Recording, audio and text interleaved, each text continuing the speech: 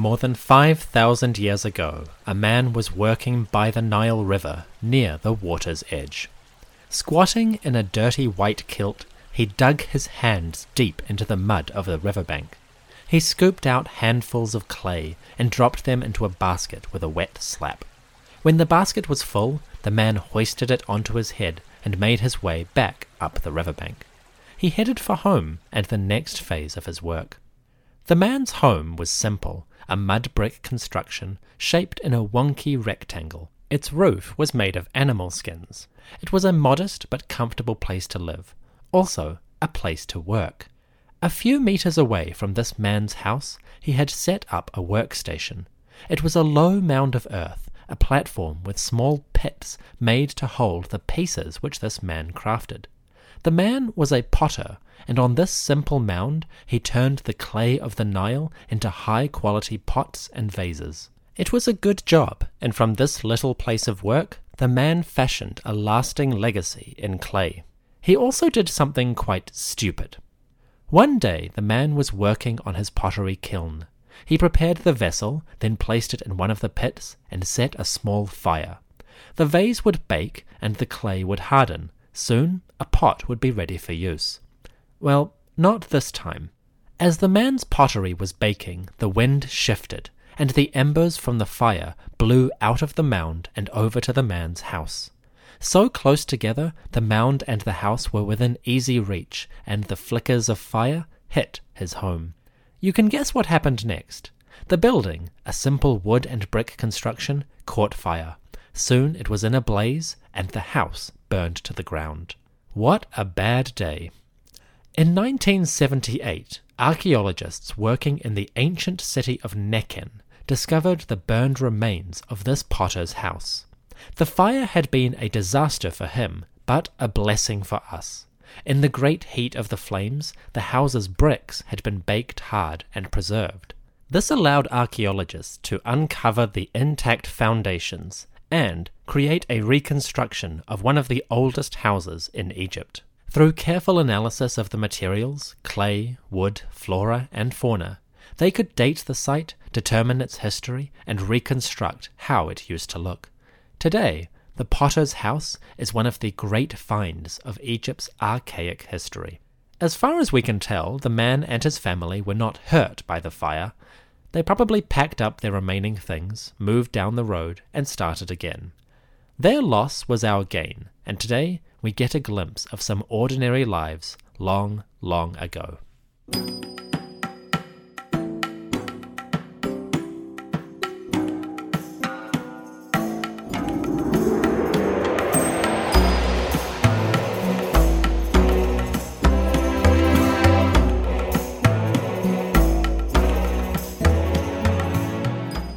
Hello everyone, welcome back to the History of Egypt podcast. Episode 2, Horus Takes Flight. In this episode we explore the first dynasty of Egyptian rulers, the men and women that shaped the early state. We will also meet the first of the great gods, Horus, Lord of the Sky, the eternal king of Egypt. Last time we explored some of the legendary origins of the state. Today, we are firmly into the realm of history, and through archaeology, art, and written records, we can explore the lives of men and women who lived almost 5,000 years ago.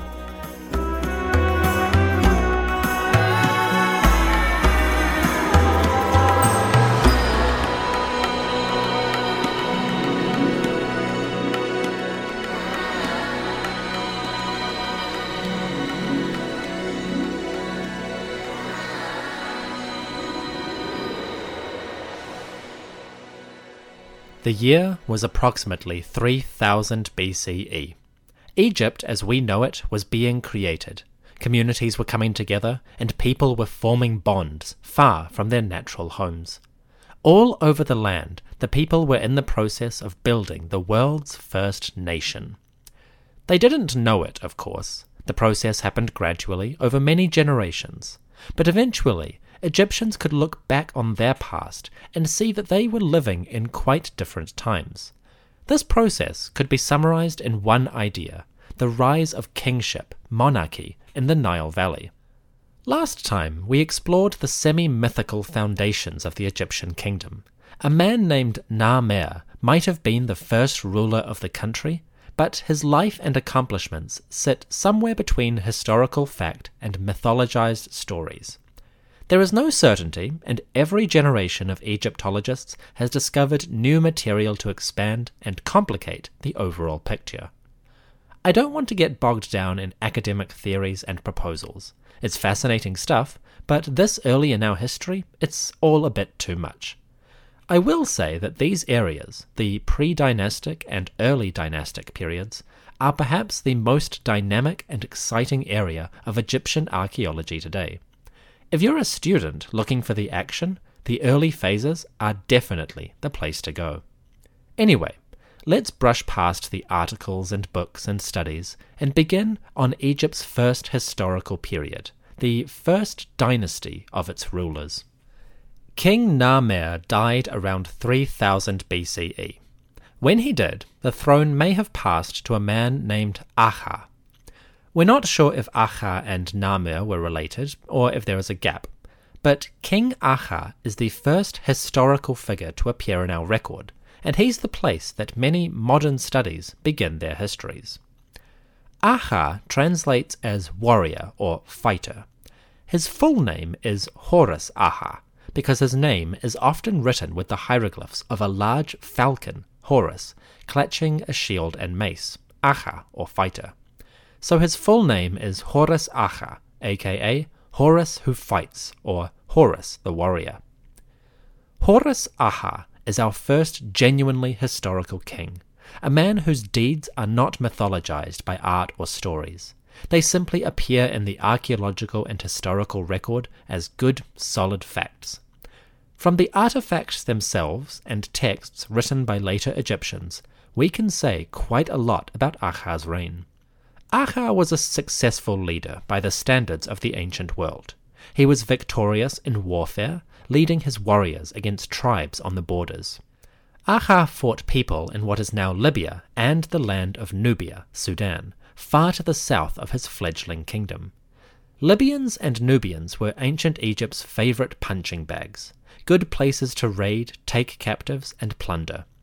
For more than 1,000 years, Egyptians would attack these regions almost with impunity. They were doing it from the earliest phase. We also know that Aha was a pious ruler, going on pilgrimages to the shrines of different gods. In particular, he visited a goddess called Neith. Neith, the warrior maiden, was a goddess of warfare, creation, and motherhood. She had a prominent and powerful cult in Egypt's northern lands, the wild regions where hunters pursued game and dangerous animals lurked. A goddess like Neith was a very good being to have on your side. We'll meet Neith later on. She's actually quite interesting. For now, let's keep our focus on Aha. King Aha had many accomplishments, but his greatest contribution to Egyptian history was the founding of a new capital city. This city in the north of the country would become the dominant city of Egypt for nearly 3,000 years, and it would be the primary seat of royal power for all of pharaonic history. That city is called Memphis. Memphis is a Greek word. The proper Egyptian name for this town is either Men Nefer, or Good Foundation, or Yinbu Heju, the White Walls.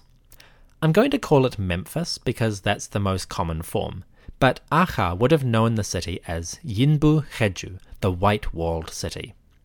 It was called this, we assume, because the fortifications were covered in white plaster.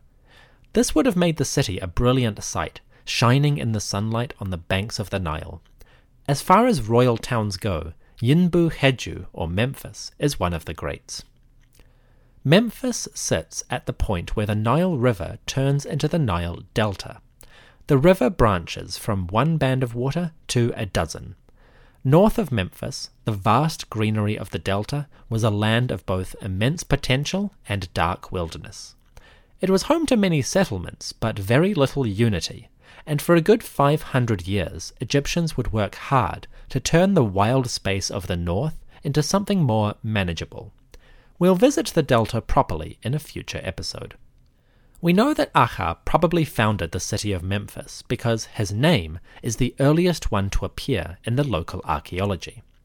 In Aha's reign, a number of tombs appear west of the city, belonging to the officials who served in the king's government. These men built ornate graves, not quite as ornate as the king's grave, of course, and in the oldest of these tombs, the name of Aha was carved in the ruins. So we assume that the men died during this king's reign, and since these are the oldest tombs of the area, we also assume that it was Aha who first moved the court to this region. Of course, that's just a hypothesis, but it's the best we have with the current evidence. You can see how much speculation goes on with this ancient period. We have a lot of material, but very few facts. And every few years, some new trinket or trace pops up in the record, and everyone has to re-evaluate what they know of the first years of the kingdom. Surprisingly, we actually know more about Aha than many of the people who followed him. But still, it's all quite murky. Aha was a great king, as far as kings go. There are some questionable elements to his reign, which I will cover in the epilogue to this episode. But as far as the historical record is concerned, Aha was a great start to the royal lineage. Eventually, of course, Aha's reign came to an end. Aha died somewhere around 2980 BCE. He had ruled Egypt for about 20 years or so. When he died, he was buried in a large tomb at a town in the south. This town is called Abydos. The town of Abydos is the first great cemetery of Egypt's royalty. Long before the pyramids of Giza, it was Abydos that played host to the most important burials. Aha's tomb was simple, 3 square pits dug into the bedrock and lined with bricks made of dried mud. In one chamber of his tomb, the king was laid to rest, along with some jewellery, pots, and maybe some weapons. Only a few traces of Aha's burial remain, mostly the pots, and we don't know that much about how the early kings were buried. Of course, compared to the fabulous treasures of later centuries, these early burials were quite modest. But it's all relative, right? By their standards, Aha's burial was very rich indeed. After Aha died, the throne passed through another 2 generations of rulers. These men, named Jer and Wadjet, were essentially more of the same. They led pilgrimages, raids, and oversaw agriculture. Basically, Aha's legacy continued and the country prospered under a few decades of stable, reliable rule. There's not much to say about Jer or Wadjet, so I've chosen to omit them and move straight to the 4th ruler of this dynasty. Around 2930 BCE, the power of the throne passed on once more, and the 4th king of Egypt came to power. Wait, did I say king? Sorry, I meant queen. After the death of Wadjet, in a world first, a woman now took power in the kingdom of Egypt. She didn't call herself a Horus, so she's not quite a king in the traditional sense, but she was accorded full royal honours, including a great tomb among her predecessors. Her name is Mer-Neith, and she is the first ruling queen in history. Mer-Neith, or Meret-Neith, beloved of Neith, came to power around 2930 BCE. Records of this woman come from her tomb and from contemporary artifacts, which include her name as part of the lineage of rulers. Later on, she would be removed from that record, deleted by tradition-obsessed kings who couldn't stomach the interruption of a woman on the throne. But chauvinism aside, Mer-Neith's legacy is fascinating. We suspect that Mer-Neith came to power as the widow of King Wadjet. When he died, his son might have been too young to rule, so Mer-Neith stepped into the power vacuum and handled affairs as her son's regent.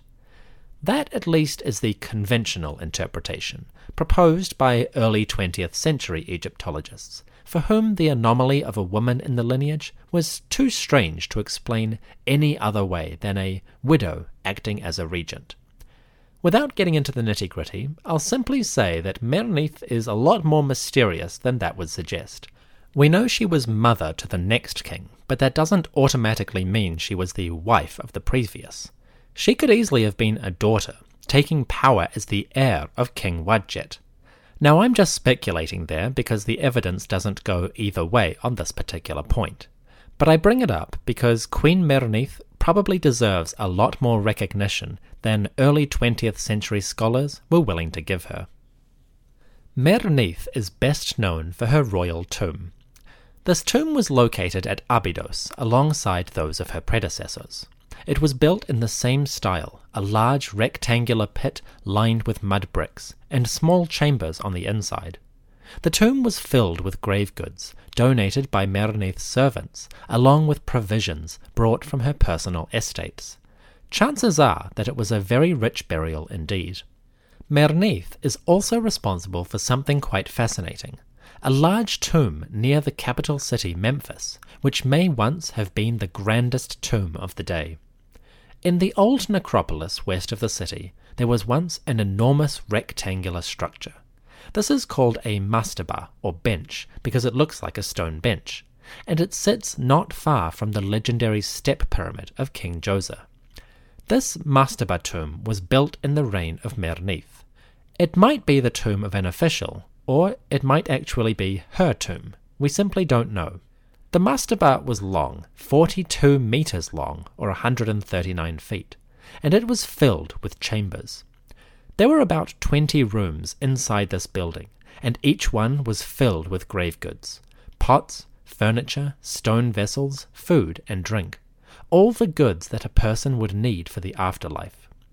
We're not sure who the owner of this mastaba tomb was. It could have been one of Merneith's officials, or it could actually possibly have been Merneith herself. Unfortunately, the scanty remains of a skeleton that were discovered in it have never been given the forensic testing, so we're just not sure. Either way, the existence of these monuments, her tomb at Abydos and her grand mastaba at Memphis, suggest that Queen Merneith was a wealthy, influential and successful ruler of Egypt. Although she was later removed from the royal record, it is quite clear that in her lifetime, Merneith was respected as a ruler and given the full honours of a monarch of the Nile Valley. With that in mind, we can possibly give Merneith the title of the first female ruler in history. If that's true, she beats the Sumerian queen Kubaba by a good 300 years. She is a remarkable milestone in early human history.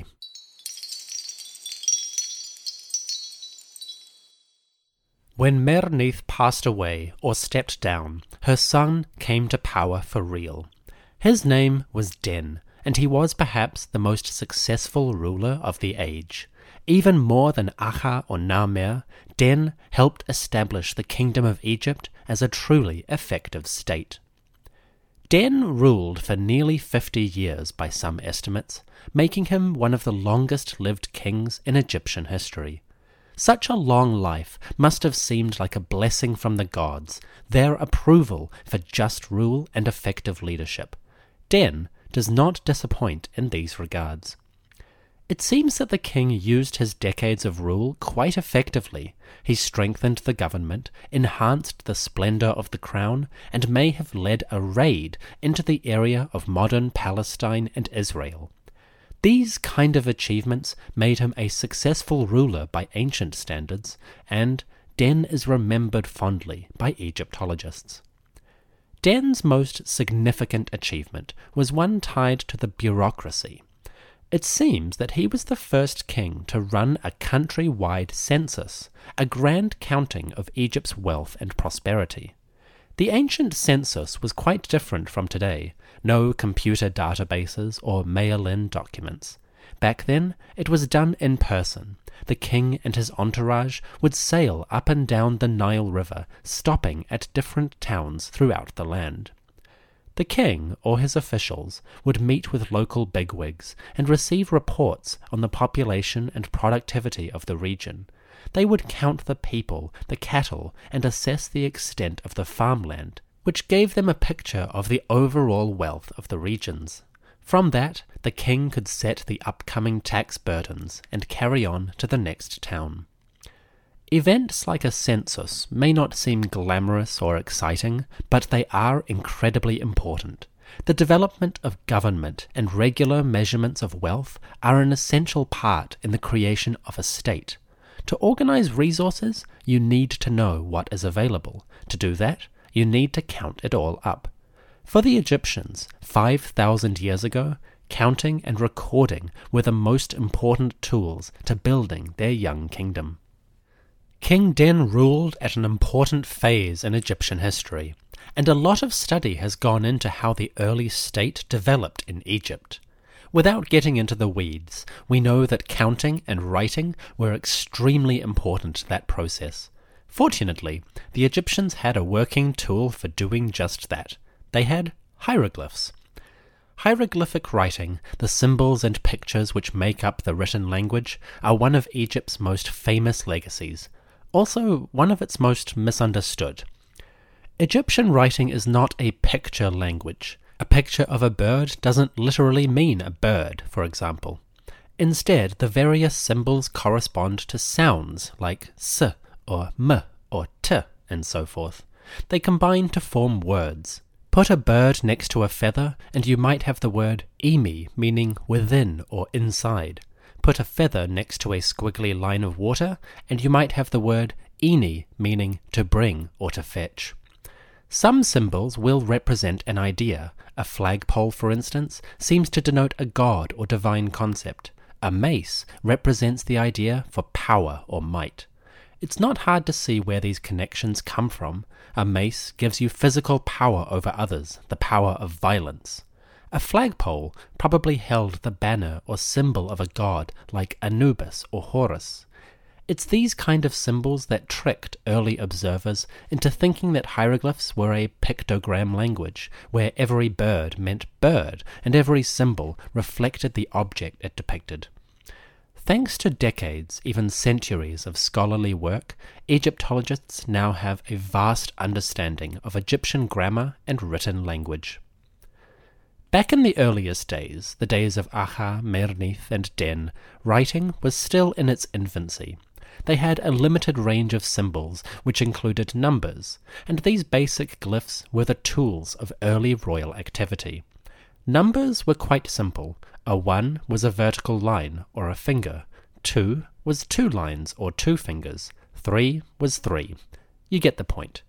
The Egyptians also understood grouping, and had different symbols for 10, 100, 1,000, 10,000, etc. They counted all the way up into the millions, and this was probably very useful when they were doing those censuses, the grand countings of things that were in the kingdom.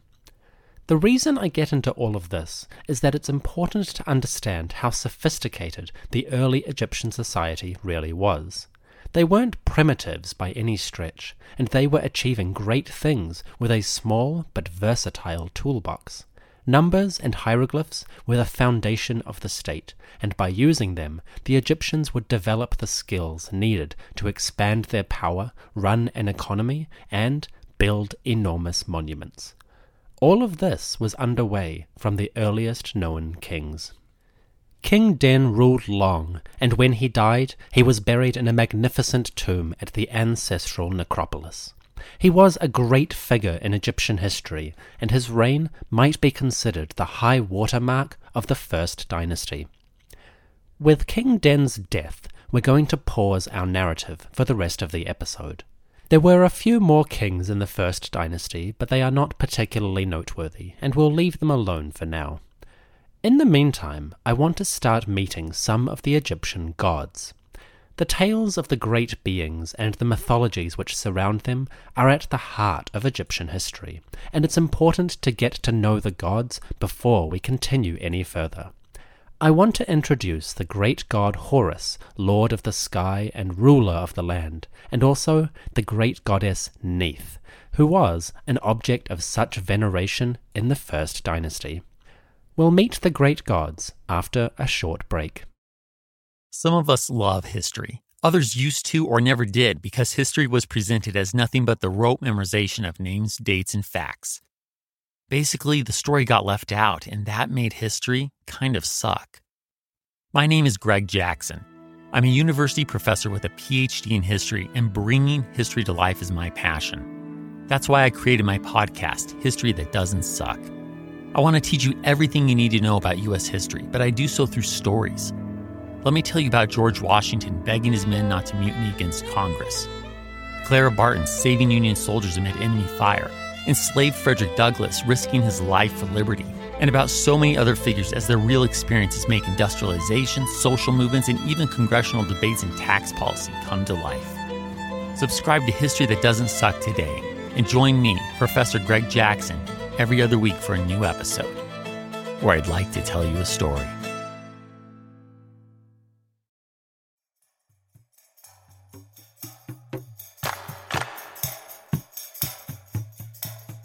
Horus has arisen as ruler, life, prosperity, and health.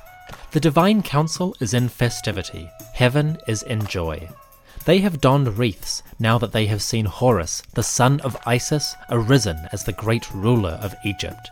Their hearts are content, the entire land is in exultation, now that they have seen Horus given the office of his father Osiris. End quote. Throughout the first dynasty of rulers, Egyptian kings referred to themselves by two names. The second name was their personal one, Aha, Jer, Wadjet, etc. These names were unique and reflected each individual's image as a ruler. The first name was more universal, and it was shared by all the kings of this time. This name was Horus. Horus is one of Egypt's oldest gods, worshipped long before the kingdom was born, and probably since the very beginning of their cultural history. Horus is, first and foremost, a falcon, a bird of prey who soars overhead, riding the air currents in its search for victims. Such a threatening bird naturally became associated with two things, the sky and with kings. Horus is the royal god, the eternal king of Egypt. He is descended from previous gods, and now rules for all eternity as the master of the earth. With outstretched wings and keen eye, Horus soars over the land and watches over his people. He is a ruler and a guardian, and he is known as Horus Neb Pet, Horus, the Lord of the Sky. He was the greatest of the early Egyptian gods. The name Horus itself means one who is above, or one who is aloft. Pretty self-explanatory for the falcon. With such a command over the heavens, it wasn't long before Horus began to take on other attributes. As a lord of the sky, Horus also became associated with the sun. He appears in the first dynasty as a bird, riding in a boat across the sky. This is an idea that would later be used for the god Ra, but it first appears with Horus. Now you probably know that Horus is the son of Osiris and Isis, born after his father's death thanks to his mother's magic. That's true, later myths do recount the story in that general form. But the tale of Osiris and Isis is quite a late one. Back in the first dynasty, we don't have any evidence for those stories being popular. If they were being told around the campfire, no record has survived. So we're not sure when the myth came about exactly. Perhaps, as we'll see in episode 3, it emerged in the wake of upheavals which shook the kingdom just a little bit after the first dynasty. So Horus is the lord of the sky and the master of the sun. These traits made him a natural fit for the kingship, and pretty quickly Horus came to be associated completely with the idea of royalty. This played out very early in the royal symbols. As we saw at the start, King Aha is really better known as Horus Aha, Horus the fighter. Well, that Horus name would become enduring. After Aha, almost every king we will ever meet gave themselves a Horus name. King Tutankhamun, for instance, was the Horus Ka-Nakht Tutmesut, Horus the strong bull, whose birth is pleasing to the god. Queen Hatshepsut was Horus Useret Kau, Horus the great of spirits. And Queen Cleopatra was the Horus Weret Nebet Neferu Akhet Je, Horus, the great lady, thrice perfect, excellent in counsel. The Horus name was a trend lasting almost 3,000 years, perhaps the longest-running name in history. Well, it all begins here with Aha in the First Dynasty. Horus was the great god of kingship, but he wasn't alone. There was, as we've seen, a powerful female deity ruling at this time. Her name was Neith. The first queens of Egypt, wives and mothers of kings, often used a particular style of name. While their husbands were named Horus, the women were often named after the goddess Neith.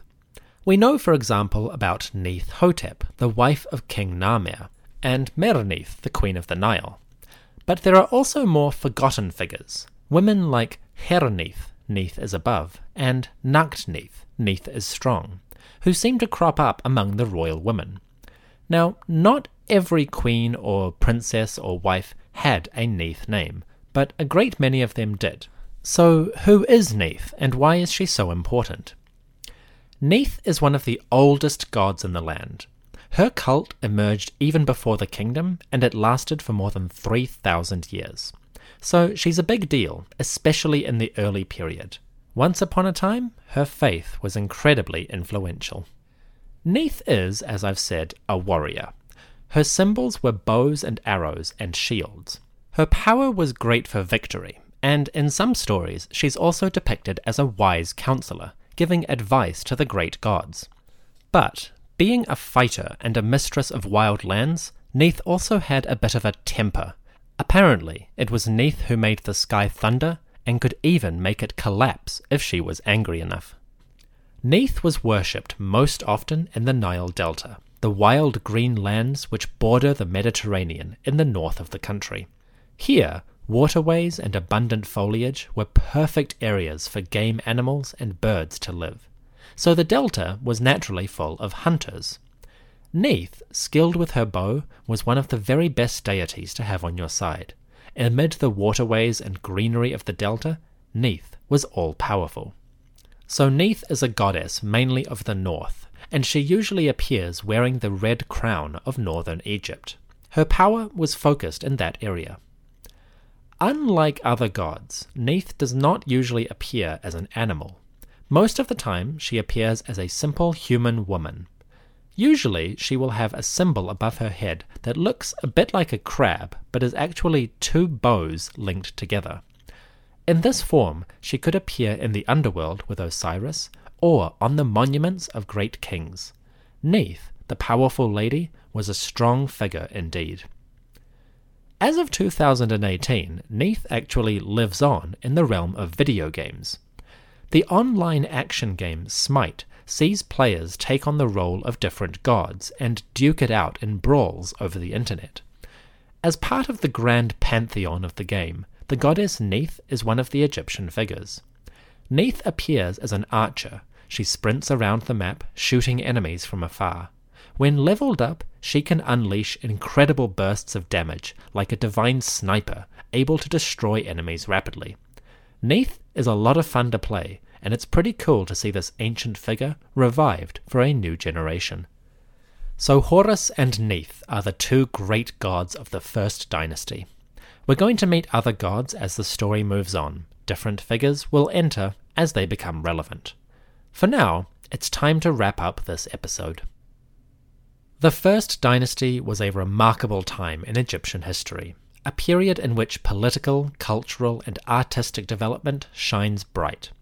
It is a fledgling period, but from these early accomplishments, we can clearly see a people learning, growing, and experimenting with their world. Whether it was the unusual reign of Queen Mer-Neith, the successful victories of Horus Aha, or the elaborate craftsmanship of tomb builders and craft workers, these most ancient Egyptians were performing some wonderful feats. We remember these early rulers and their people fondly. On the next episode, we'll wrap up the later kings of Dynasty 1 and explore the Dark Age of Dynasty 2. It seems that after a great start, Egypt briefly convulsed in a period of tension, and from this calamitous time, one of the most enduring legends of all would emerge. Join me soon for Episode 3, Horus versus Seth. Thanks for listening. As with episode 1, there is an epilogue to this episode in which we explore a lesser-known but grisly truth of the early kings. You see, in the cemeteries of the first rulers, we have surprising evidence for the idea that the early Egyptians practiced human sacrifice. For this morbid story, stick around after the ad break.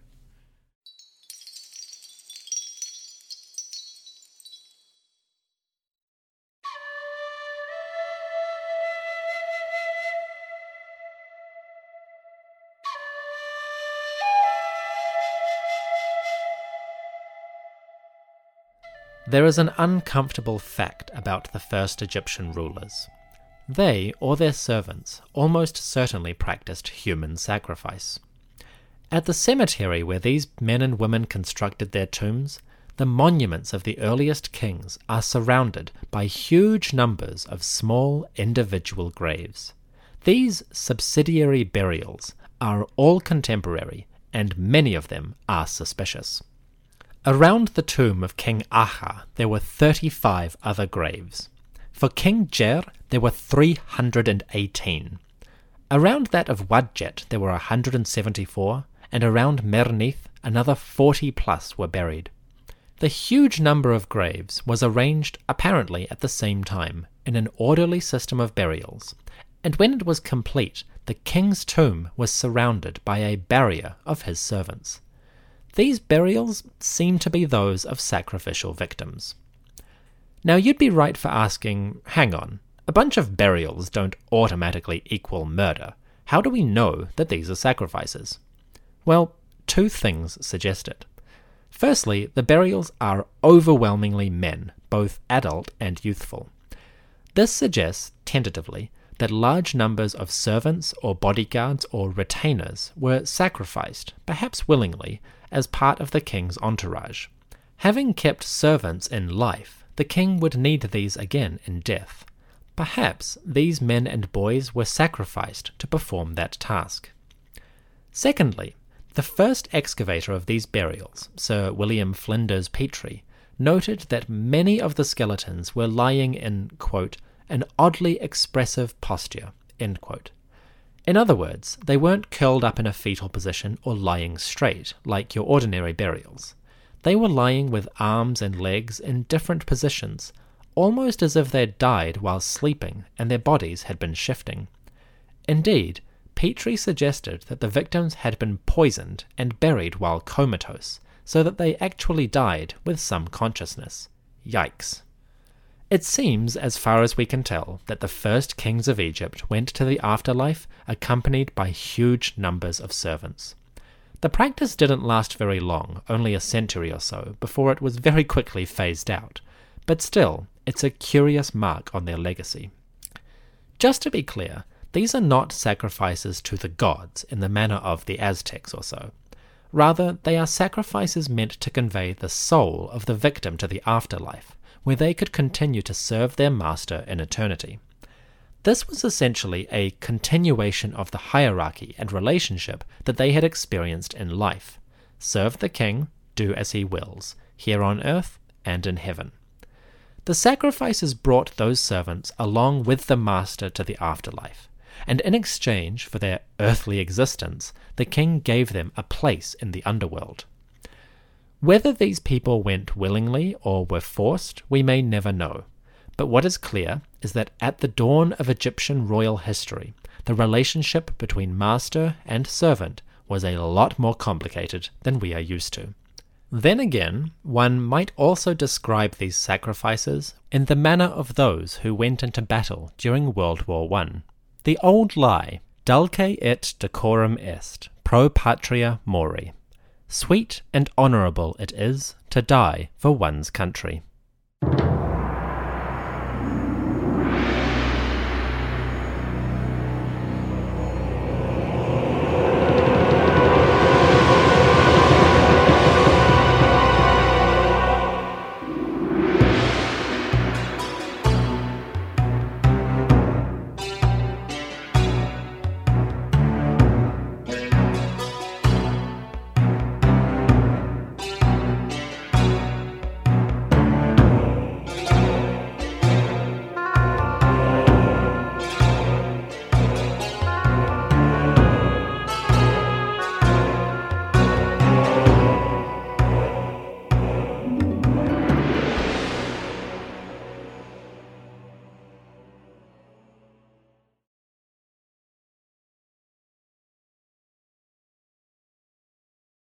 What did it take to survive an ancient siege? Why was the cult of Dionysus behind so many slave revolts in ancient Rome?